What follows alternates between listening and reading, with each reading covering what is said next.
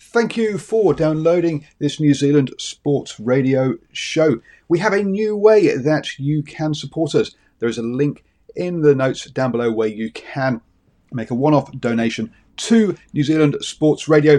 Thank you for support and enjoy the show.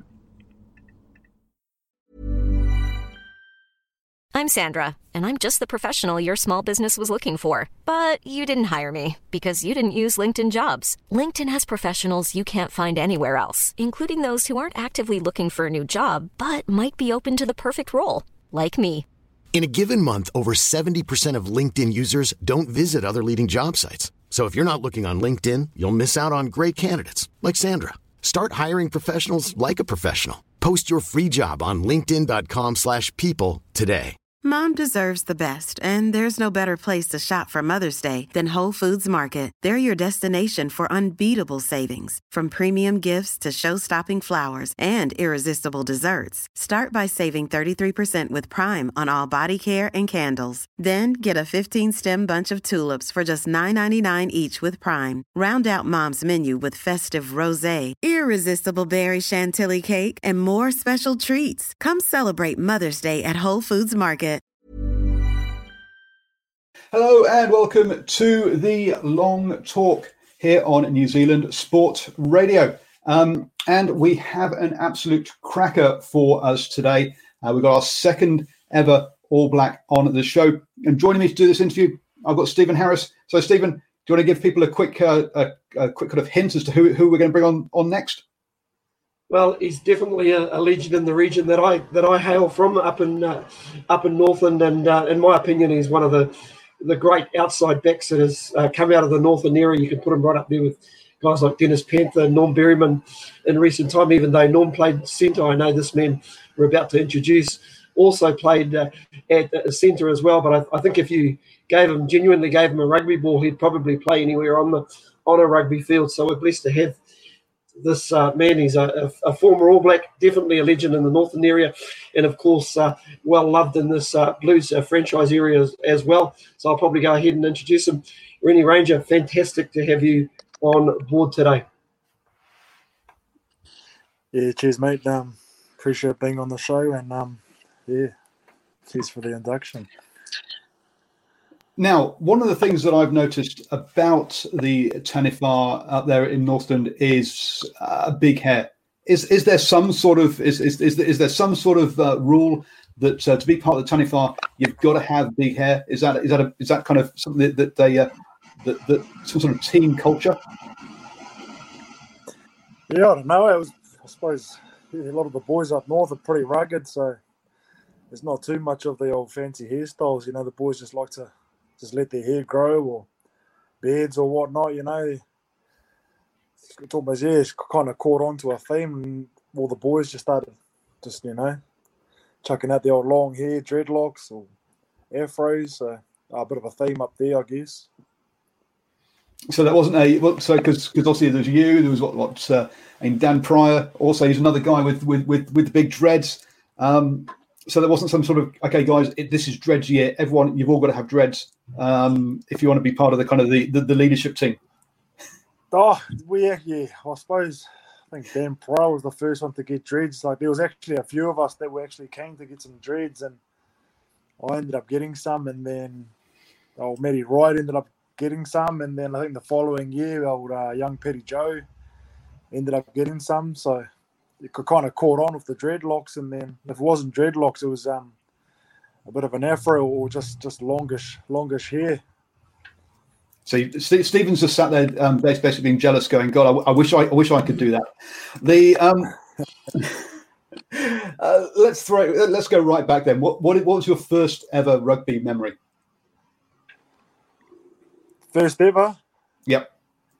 I guess playing, what was it, under fives, under six, with bare feet on the old cold grass, and I think that's probably the fondest memory I had back in. I think I was in Warkworth at the time. I was pretty young back then, and then if it wasn't Warkworth, it was Tomarata. Another moment where I kind of started playing a bit of footy with a lot of friends and stuff, bare feet first, and then we were pretty stoked to start start playing in boots, so you'd always try and get the flashiest boots, but sometimes that wouldn't work out. You just got what you got given, I guess. And this was, we're talking, 4-5, full contact, none of this messing around with sort of ripper rugby or touch? Yeah, she was pretty much full contact when I was playing in bare feet. So, there's a lot of good tackles back then, or scragging, or what you call it back then, but there was no ripper. But obviously, as a thing to look after the young little kids, bare feet, so the rucking wasn't quite so dangerous, maybe. Yeah, well, exactly. There was rucking back then when you were a little kid too, but I suppose the kids never really knew to really ruck back then. It's just if you just got stood on, you kind of moved out of the way anyway.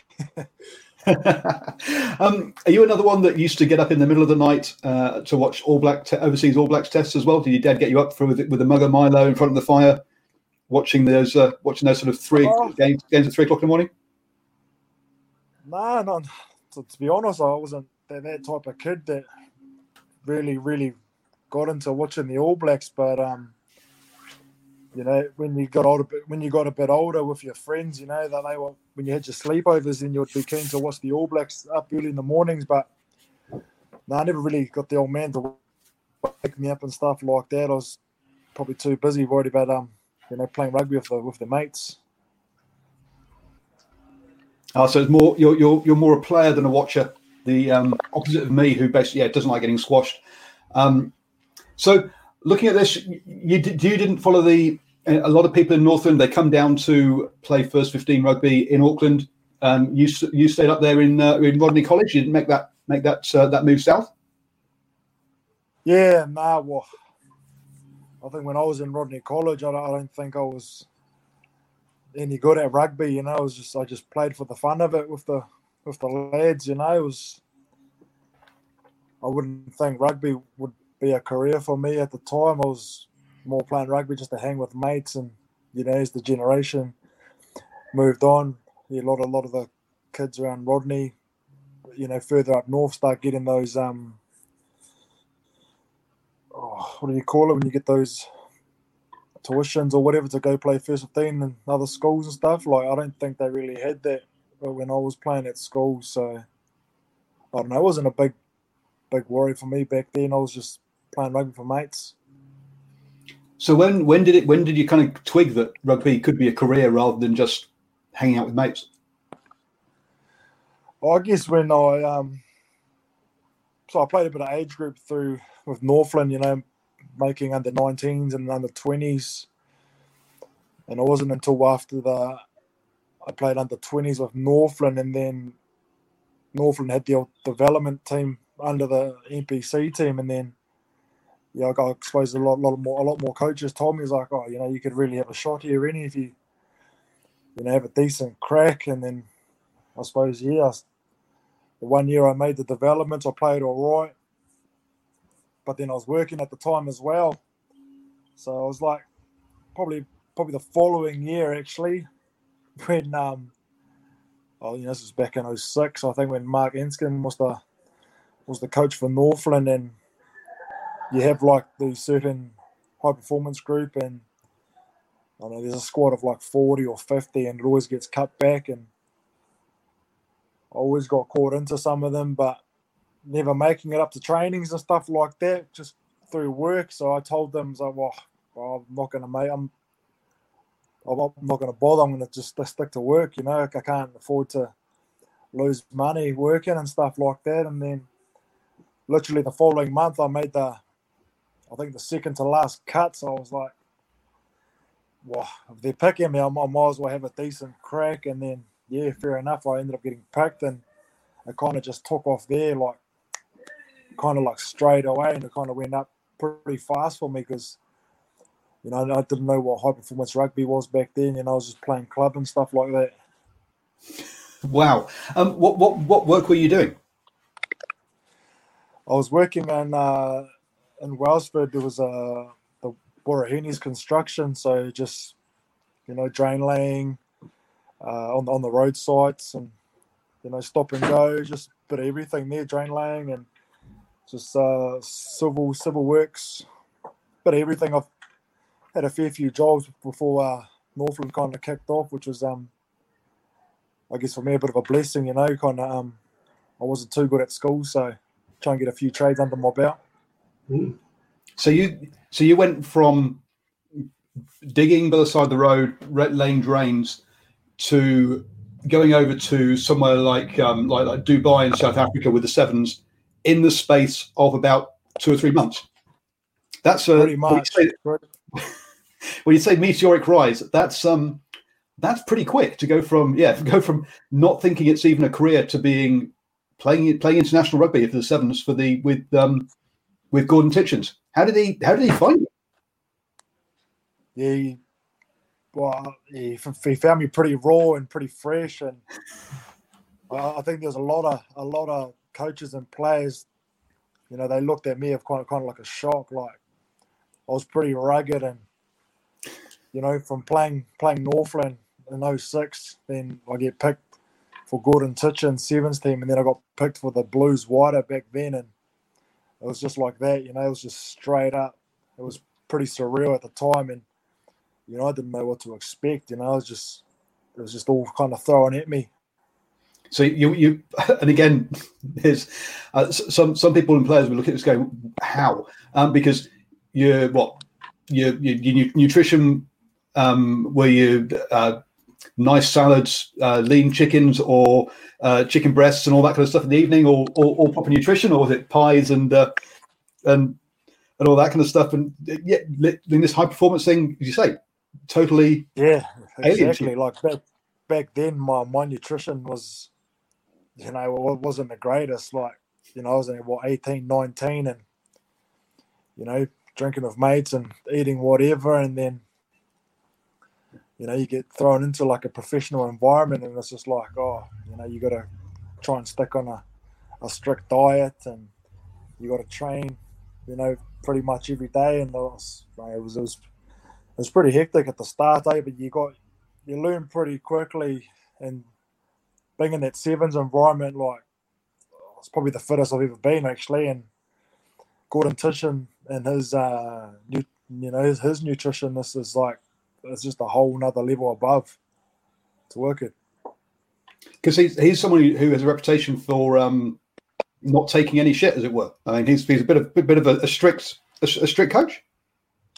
Oh, strict on training, strict on diets. Just he's a full on man, but you know, he's an honest fella, and what I liked about him is, you know, he said what he thought and what he thinks. So, like, you know, that's kudos to me. Like, if he didn't say, you know, like proper, like honest opinions about me, I don't think I'd almost be playing rugby in some sort of ways.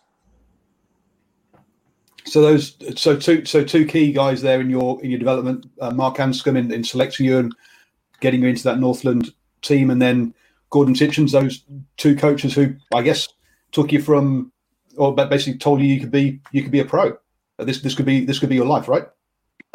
Yeah, exactly. Mark Anscombe kind of gave me, you know, he gave me that opportunity to play for Northland, you know, and give it a decent crack. You know, he's seen something in me, I guess, and then with being in Titchens' group, with his honesty and just with his, you know, his professionalism of being a professional athlete, you know, he told me I could go places, and you know, if I try and stick to it. So yeah, you know, it was kind of good. I quite enjoyed having Gordon Titchens as a coach.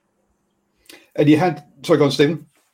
I've got a quick question, Rennie. I know that the Wellsford area is very close to your heart, and you came across from Tomarata to play for Wellsford, and yourself and Whiti Vanakola were terrorising defences in club rugby. But was there anybody at the Wellsford Rugby Club that you looked after and gave you plenty of encouragement to go to the next level in terms of provincial rugby? Yes, I had a coach, Adrian Ferris. You know, he coached Northland for a year or two, and he gave me a bit of a real confidence to saying I could, you know, get to that next level, and then I've had like just even club players, you know, that are real good friends, and you know that they still give me stick about it. But you know, they always told me that, you know, you could be a good rugby player in if you kind of stick to it. Like stop hanging around them, having a few too many beers. So yeah, there's a couple of boys there, and I suppose Adrian gave me the decent crack at playing club at Wellsford. You know, I was playing Tom Ryder for like three or four seasons in their prems when I was like, you know, 16, 17 years old. So no, it was good though. And just in terms of some of the relationships you forged at Wellsford as well, the Wright brothers, also Paddy Joe Aikens, big part of your life, those chaps? Yeah, you know, we went to school together, you know, and me and Ross are the same age, and I always pushed him because we were in the academy together, and you know, there was always good props and hookers. You know, when we were coming up, you know, you had Tim Dow and Jamie and stuff like that, Pinder and that like that. So I don't know. I just kind of keep driving him to try and reach his potential of representing Northland, and then you had Matty, who was a year or two under us, and it was just, you know, being together. I suppose, you know, we kind of pushed each other to try and you know, play in that Northland together. You know, being from down here, representing you know, Wellsford and Rodney College. Was there a player in the Northland region, you know, once you started to progress to that provincial level, that you looked at and thought to yourself, wow, he's pretty good, or you've always got to be on guard whether you're playing against him? Yeah, I suppose there's been a couple of fellas like, well, when they were like the likes of Gus Collins and David Horwell, you know, when Jake Pangaratai, you know, when they were playing, you know, and I got the opportunity to play against them, Hayden Taylor and stuff like that. Like, it's like, oh, these are big names of Northland. So, you know, it was always good to try and play your best against them, you know, because as you started watching Northland, you looked at them and just the way they played, they always went 100%. It was like, you know, that's where you want to be. I've often said to a lot of people that sometimes when you watch Northland Club rugby, it's a little bit like rugby league. Everybody wants to get their ball in, you know, the ball in their hands and just run hard at the opposition. But you do see a lot of talented guys come out of the region. Oh, mate, there's plenty up here, you know, because we've got such a big region. It's just getting Northland to focusing more on those outer regions and stuff like that, because, well, I tell you, man, there's a lot of talented players up here in the far north. And, you know, when we were first playing club, you know, we were playing right up in Awanui and stuff like that as like a whole competition. You know, they were great players. And like you said, it's almost like league, you know. Boys want to get the ball and just run hard. And, you know, I remember how many times I used to come back after Blues and I'll be like, oh, can I play club? You know, like I love playing club with your mates. And, you know, they always risk like, oh, we don't want you getting hurt and stuff like this. People always got a target on your head, but I don't know, that's the sort of stuff I like. I love getting hit because, you know, if you hit them back, it's like, mate, they show you a lot of respect coming back playing club.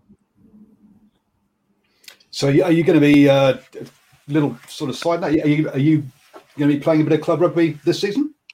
Yeah, shit, yeah.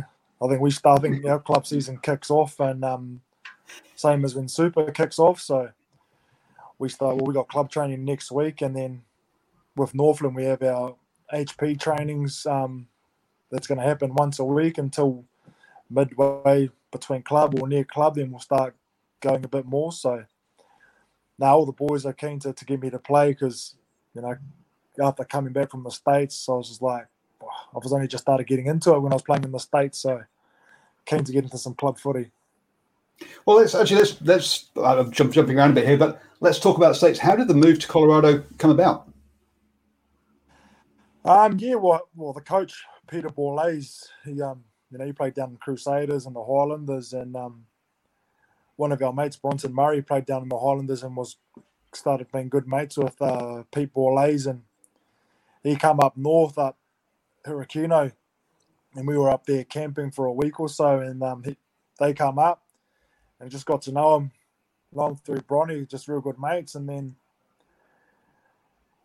he'd been in the States for 8 or 9 years, and it wasn't until last year, I think, he got the head coach for the Colorado Raptors, and he just kind of threw a mention out to me, and he was like, "Oh, Rennie, what's the chances of coming over and having have a stint over in the States?" And then I was like, "Oh, yeah, I could be keen." At the time, I've just done my ACL, so I was like, "I've just done my ACL," but there was a couple of clubs in Super that were interested at the time, and I was like, "I have to wait. If the opportunity doesn't go here, then I'll be keen to come for a stint." And fair enough, didn't quite crack the Super, so had a bit of a stint in Colorado there. So what did you make of? You're right. The head coach over there. In the first season they made it to the final. The second season he didn't have such a good season, and hence they changed their head coaches. And obviously this was season 3 that you were going into. How did you find the level of Major League Rugby over there?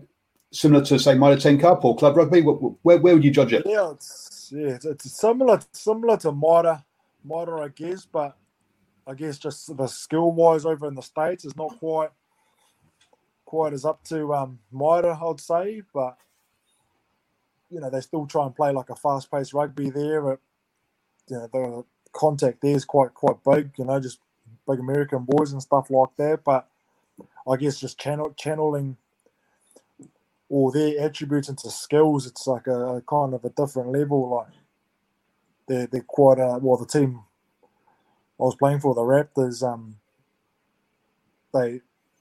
the coach would give out a structure, like a format of how we're going to play and stuff like this. But like rugby's rugby, things go out of hand, and then they get confused of trying to go back to playing back to structured rugby, where over here in New Zealand or Mitre, you kind of flow with the game, and then you kind of fall back into your shape anyway. So in a way, it's kind of up and down over there in the States, but I can tell it was improving over there. Yeah, by the sounds of it, what you're saying is, very good athletes, but not quite rugby players yet. So, and that's the bit that's going to take some time. Oh, yeah, most definitely. So, obviously, unfortunately, the Colorado Raptors have pulled out of Major League Rugby. So, I guess you're not going back next year? That was just a one-year thing? Yeah, well, I only signed a one-year contract there. And, we actually thought they would still be there in the next year or two, but yeah, we got the email and stuff saying that they've actually pulled out of the whole competition. So, yeah, I don't know. Never know. I've actually had a couple of other offers from the States, but, I'm first and foremost concentrating on Northland season first.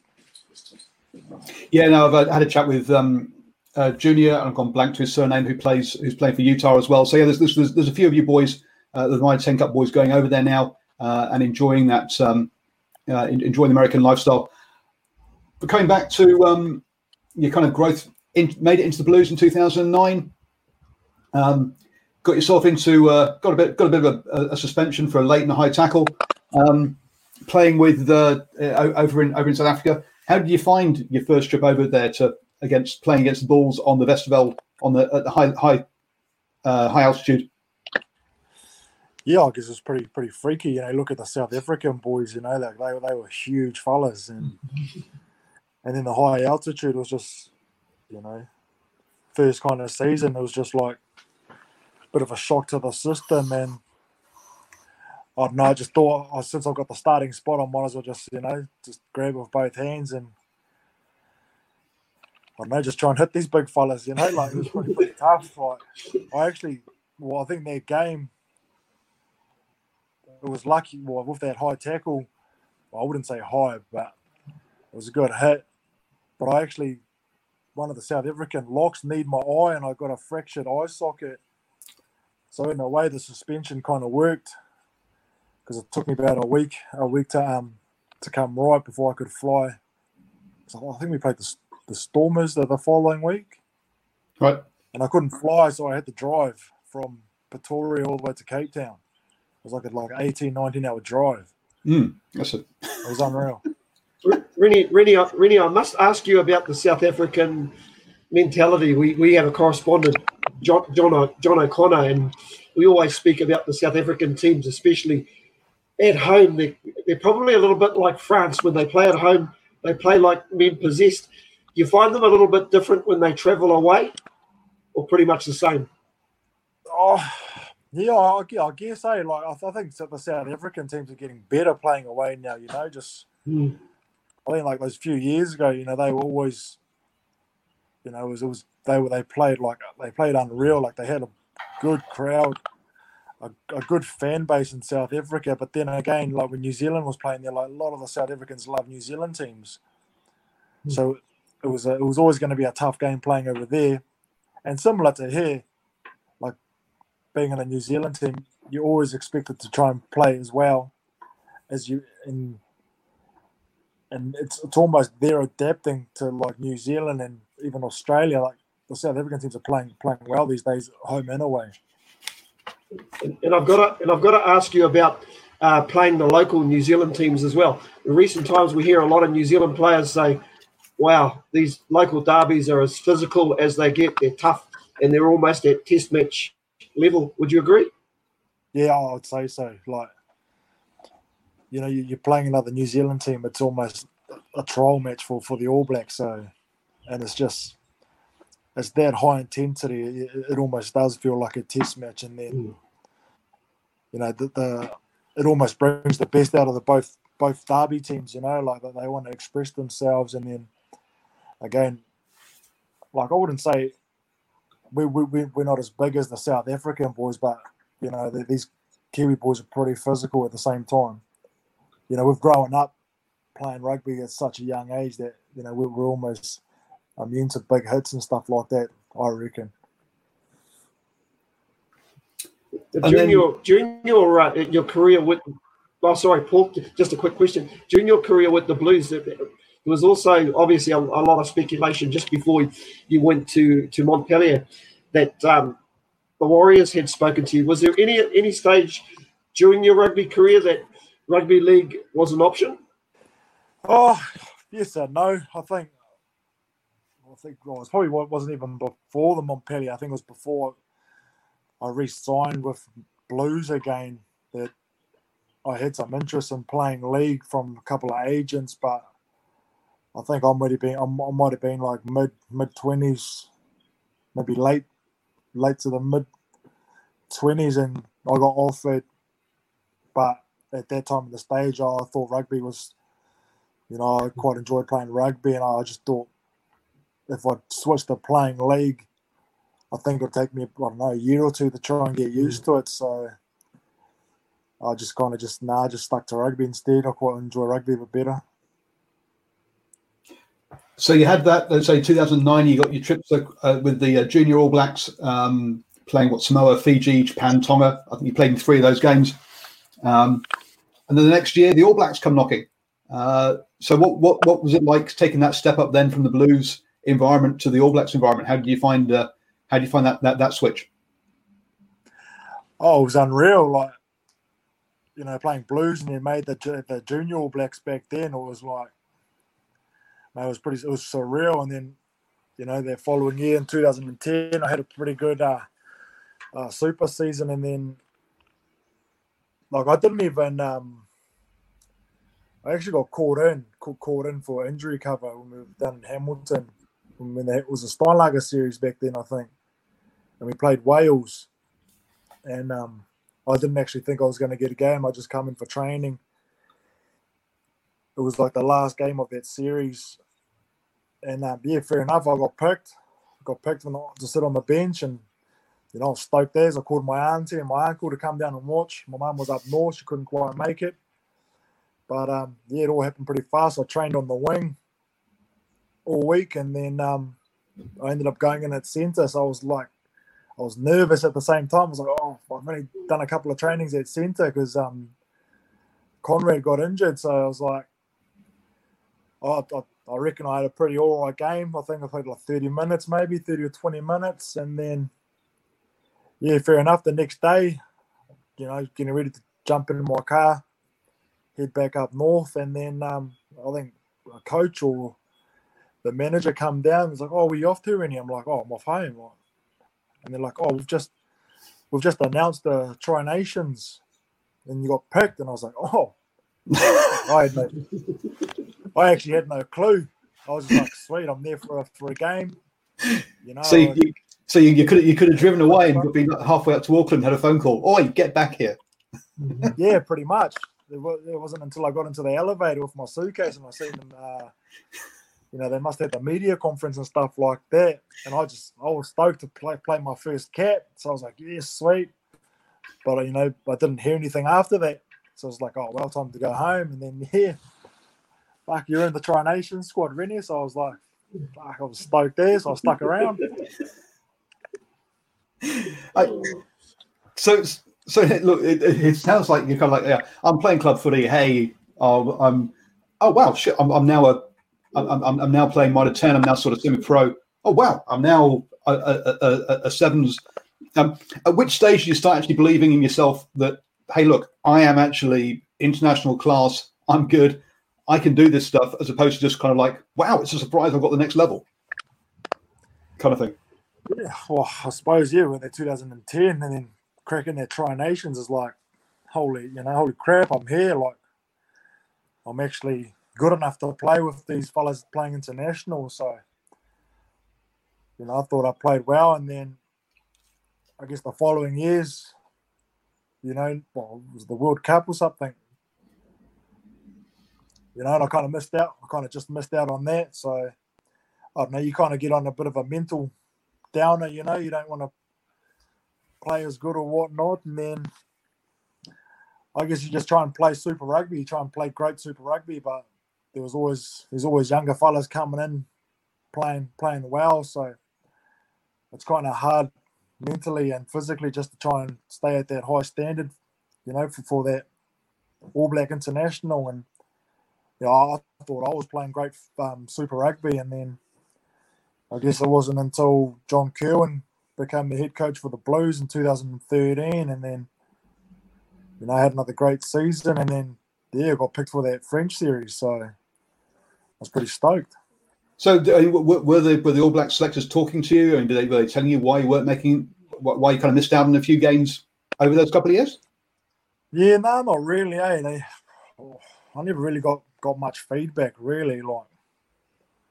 So I just kind of thought they lost interest in me. I just thought they were picking the other players that were stepping up. So all I could do myself was just try and play the best I can be and be as fit as I can be. And then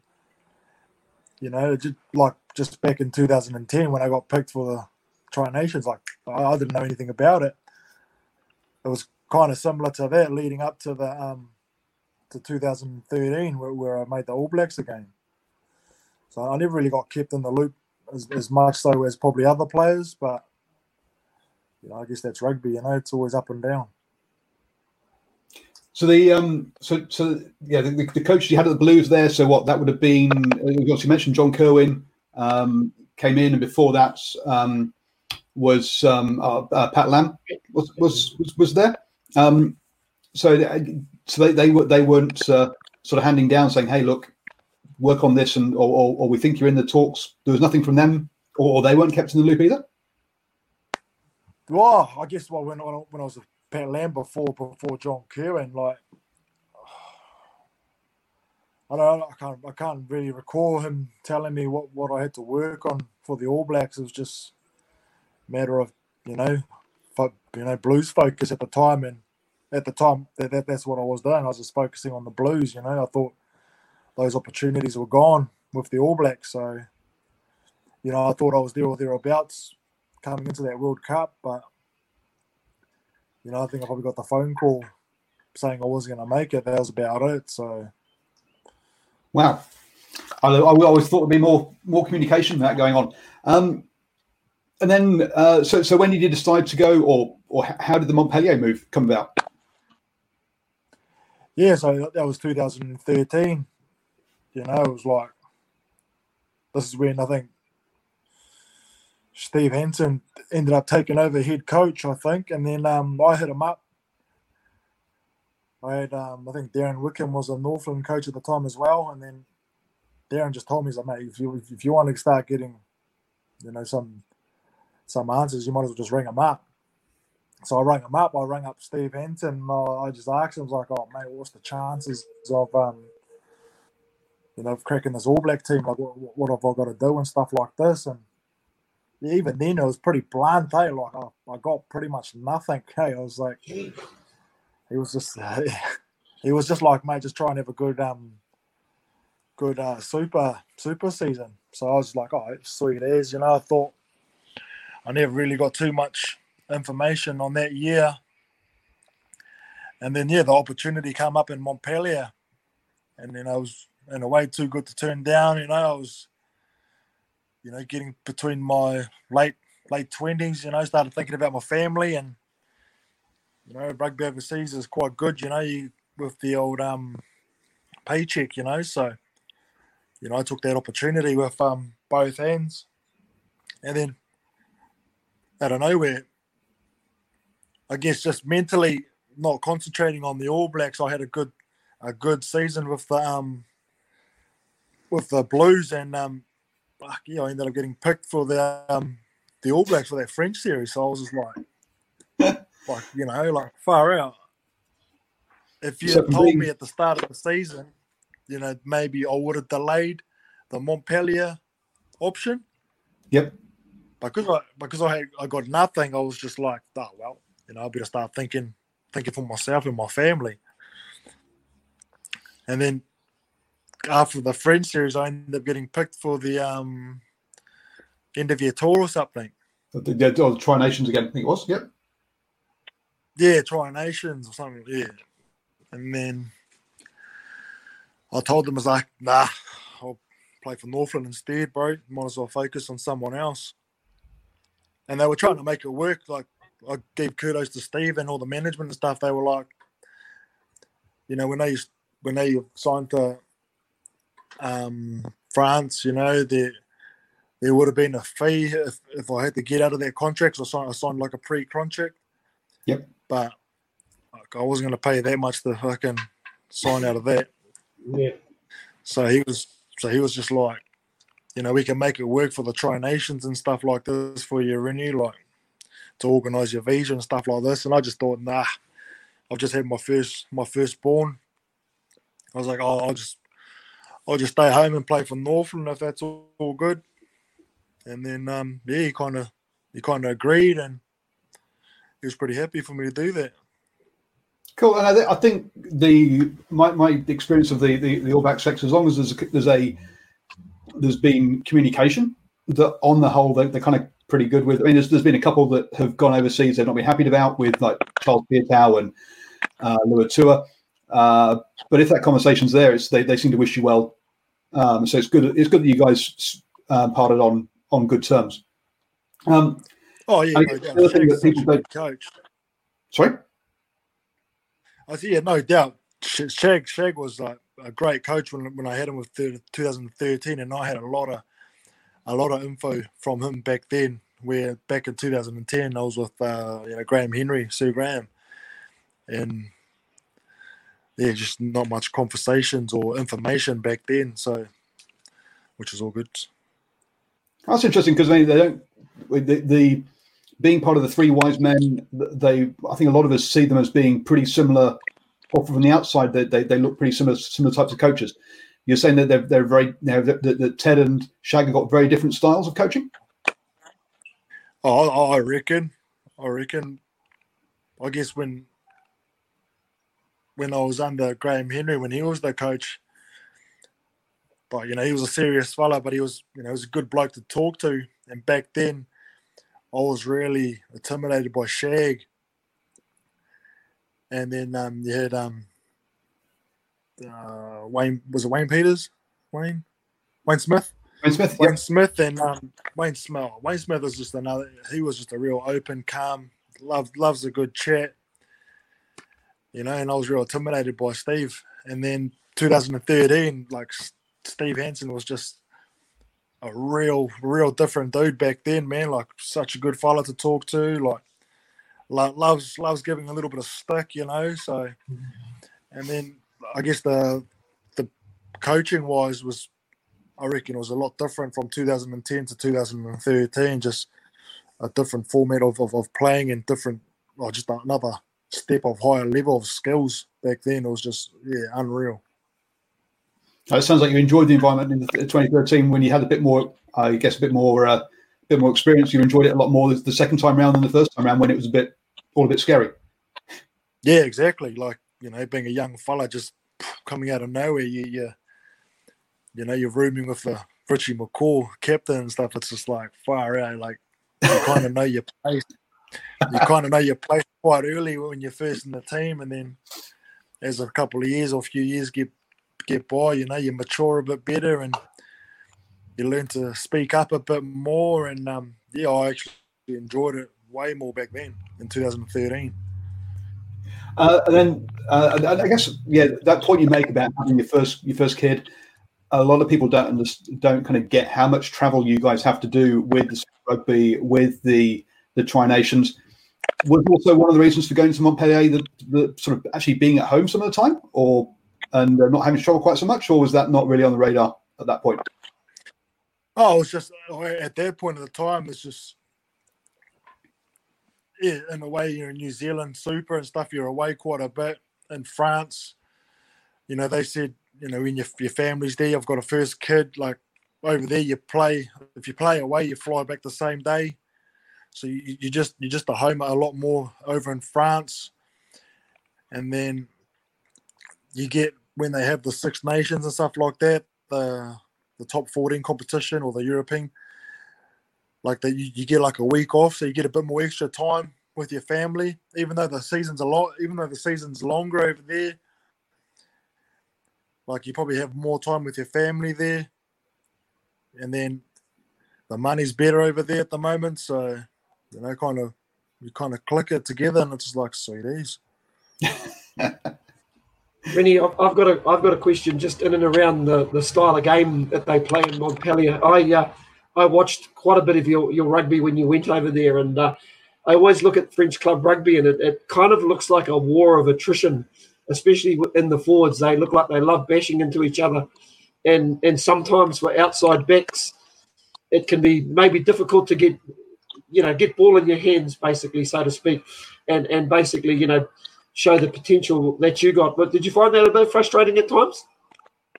Oh, it did. It did at the start, and then, when the contract come by and they're talking about Montpellier, how they like to play a good open game and stuff like this, and then you kind of get there and it wasn't like that. It was just like you said, like, you got big Georgian props and all this sort of stuff, and they love that, they scrum for penalties, it's and being out on the outside back, it's like, you've either got to go looking for the work, or else you're kicking, you're chasing kicks. So it's they have an expectation on you how to what they've seen in super rugby or with international, and then you try and play that platform that you've been doing over there, and then they've just got a whole different kind of system and expect you to play at their level, but you're still trying to adapt to how they're kind of playing. So, there were some games where we could play some open rugby there when it was a lot drier, and then when it got wet, it was just full on forwards, crash bash. So it got frustrating at times, but being over there was like another players say it, it's a good mental challenge, to challenge yourself, playing out of your comfort zone, and you kind of, in the years come, you kind of benefit from it. You get that experience, and it was good. Like I enjoyed it, but as you said, frustrating at times. Yeah. Who were you? And I know you're Montpellier. Who was the coach? It was Fabien Galtier. Okay, international halfback. Yeah. I was new French coach now. I was wondering if it was when Jake White was there, but no. Yeah, I was there. I was there when he come.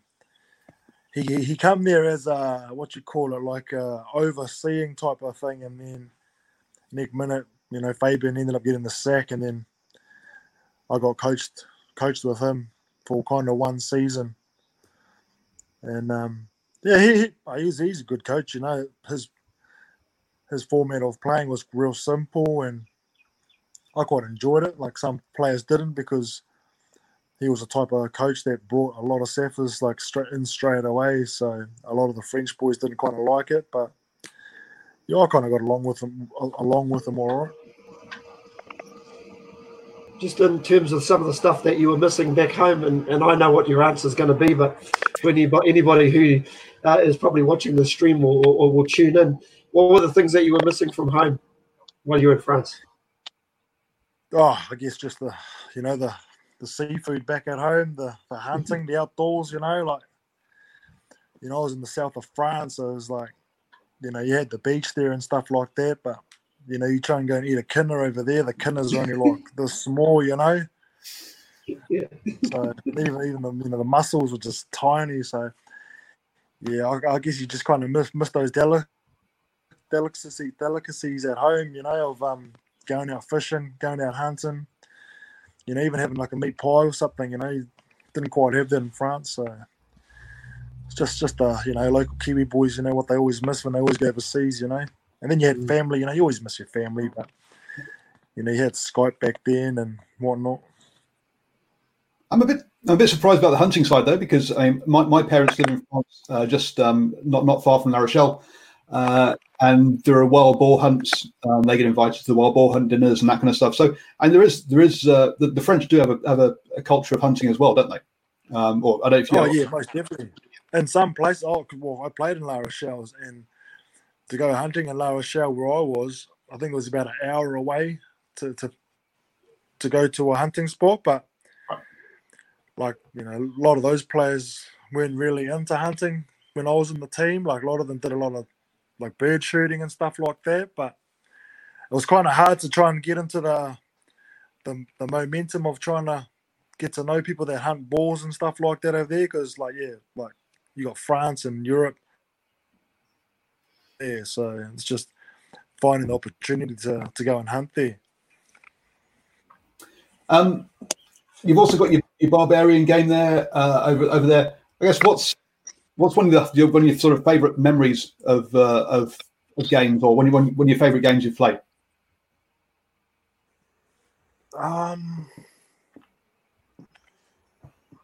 It's a hard one. I think it was a game we played against Clermont. Might have been that game where I got Sinbin. I tackled Morgan Paraha or whatever.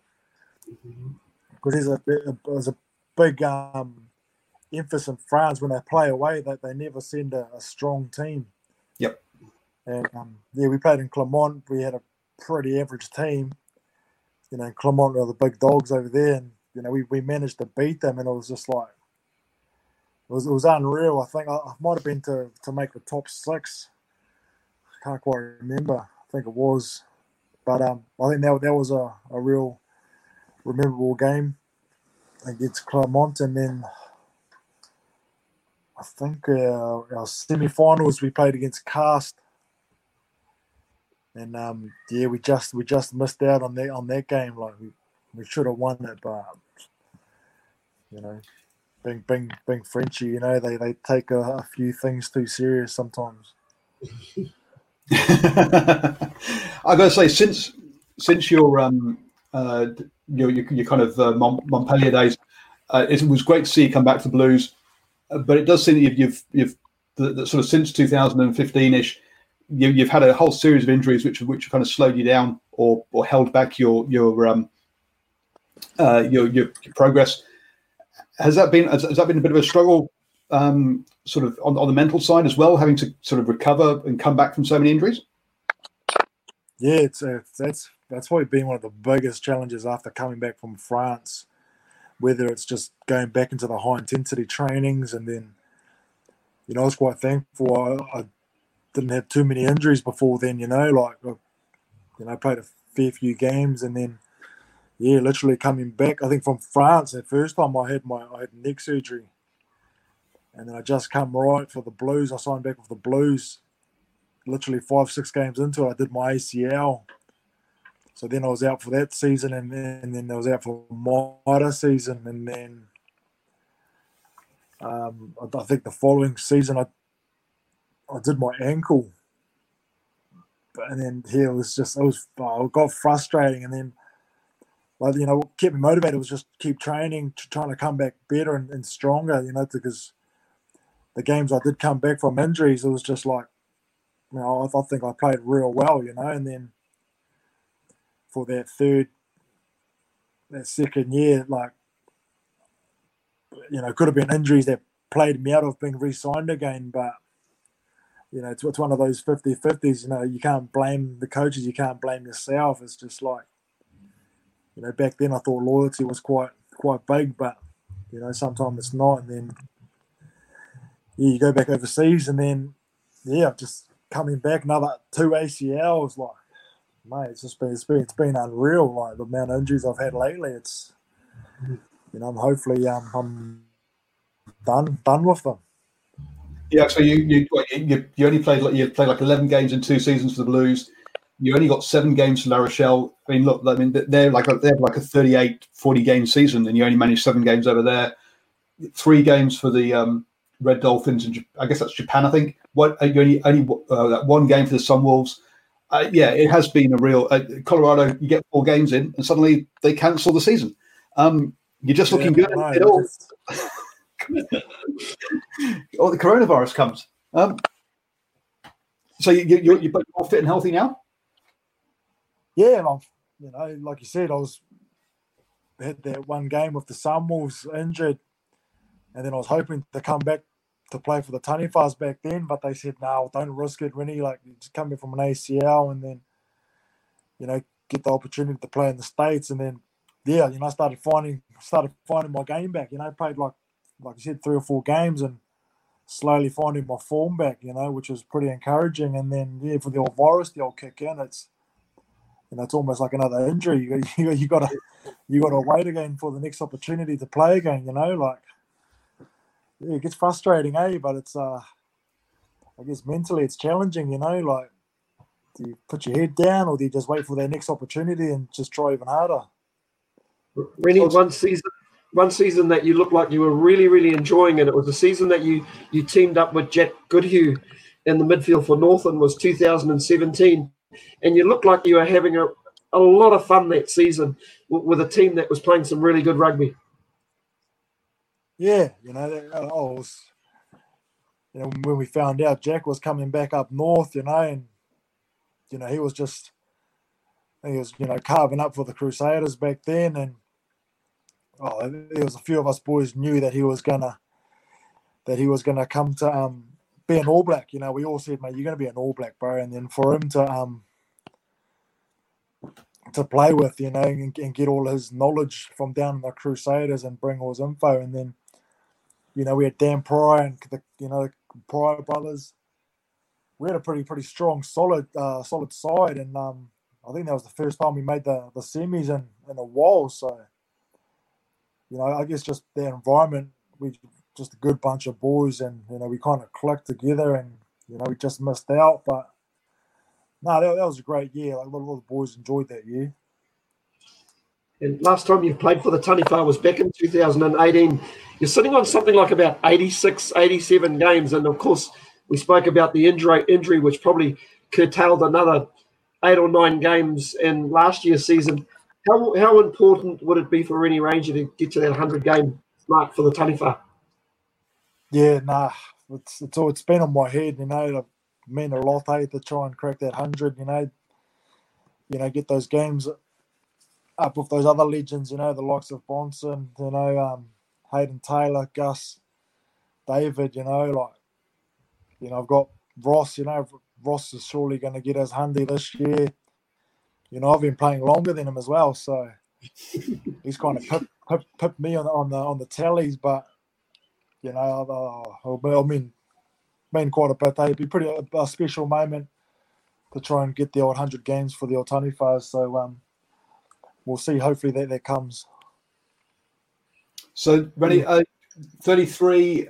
How many more years do you reckon you got in you, and also what have you got planned for post playing career? Have you thought about what you'd be doing next? I'd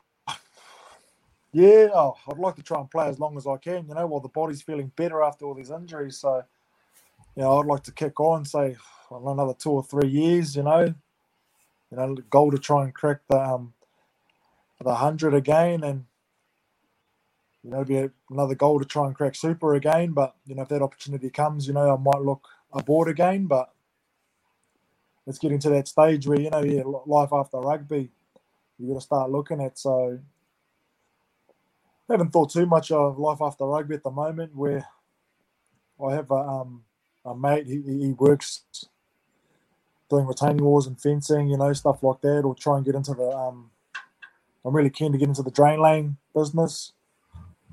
So try and start a business of doing some drain laying. It's a good job. It's outdoors. The coin's not too bad too, I guess. But haven't really quite thought of it so far. Like, my wife keeps reminding me, it's like, you better start sorting something out after rugby anyway. She tells me to try and do the coaching course and stuff like that, but you do coaching, and if you get up to that level, you're away from home again anyway. So it's like, well, do you really want to be away from home? I think about, maybe coaching the club side and stuff like that, or helping out. But I don't see myself being the, coaches. It's a bit stressful. I can imagine the coaches trying to coach me. It would have been pretty stressful. So I don't think players would even listen to me. Oh no! Thank you very much for your time, Rennie. It's been an absolute pleasure, folks. We're now going to do a name association game with him. You'll be able to get access to that over on drivingmore.com as a little bit of an extra. But Rennie Ranger, thank you so much for coming on to the Long Talk. It has been an absolute pleasure, and I know Steve and I both look forward to watching you definitely in the Mitre 10 Cup, and maybe we might sneak up for a club game before then as well. So. Thank you very much for that. Don't forget, folks, like the Facebook page, New Zealand Sport Radio. You can also listen to it on the podcast, iTunes, Spotify, iHeartRadio, all those places. Just search for New Zealand Sport Radio. Normally, being a little extra might be a bit much, but not when it comes to healthcare. That's why United Healthcare's Health Protector Guard fixed indemnity insurance plans, underwritten by Golden Rule Insurance Company, supplement your primary plan so you manage out-of-pocket costs. Learn more at UH1.com. Hi, I'm Daniel, founder of Pretty Litter. Did you know cats tend to hide symptoms of sickness and pain? I learned this the hard way after losing my cat, Gingy. So I created Pretty Litter, a health monitoring litter that helps detect early signs of illness by changing colors, saving you money and potentially your cat's life. Pretty Litter is veterinarian developed, and it's the easiest way to keep tabs on your fur baby's health right at home. Go to prettylitter.com and use code ACAST for 20% off your first order and a free cat toy. Terms and conditions apply. See site for details. Planning for your next trip? Elevate your travel style with Quince. Quince has all the jet-setting essentials you'll want for your next getaway, like European linen, premium luggage options, buttery soft Italian leather bags, and so much more. And is all priced at 50 to 80% less than similar brands. Plus, Quince only works with factories that use safe and ethical manufacturing practices. Pack your bags with high-quality essentials you'll be wearing for vacations to come with Quince. Go to quince.com/pack for free shipping and 365-day returns.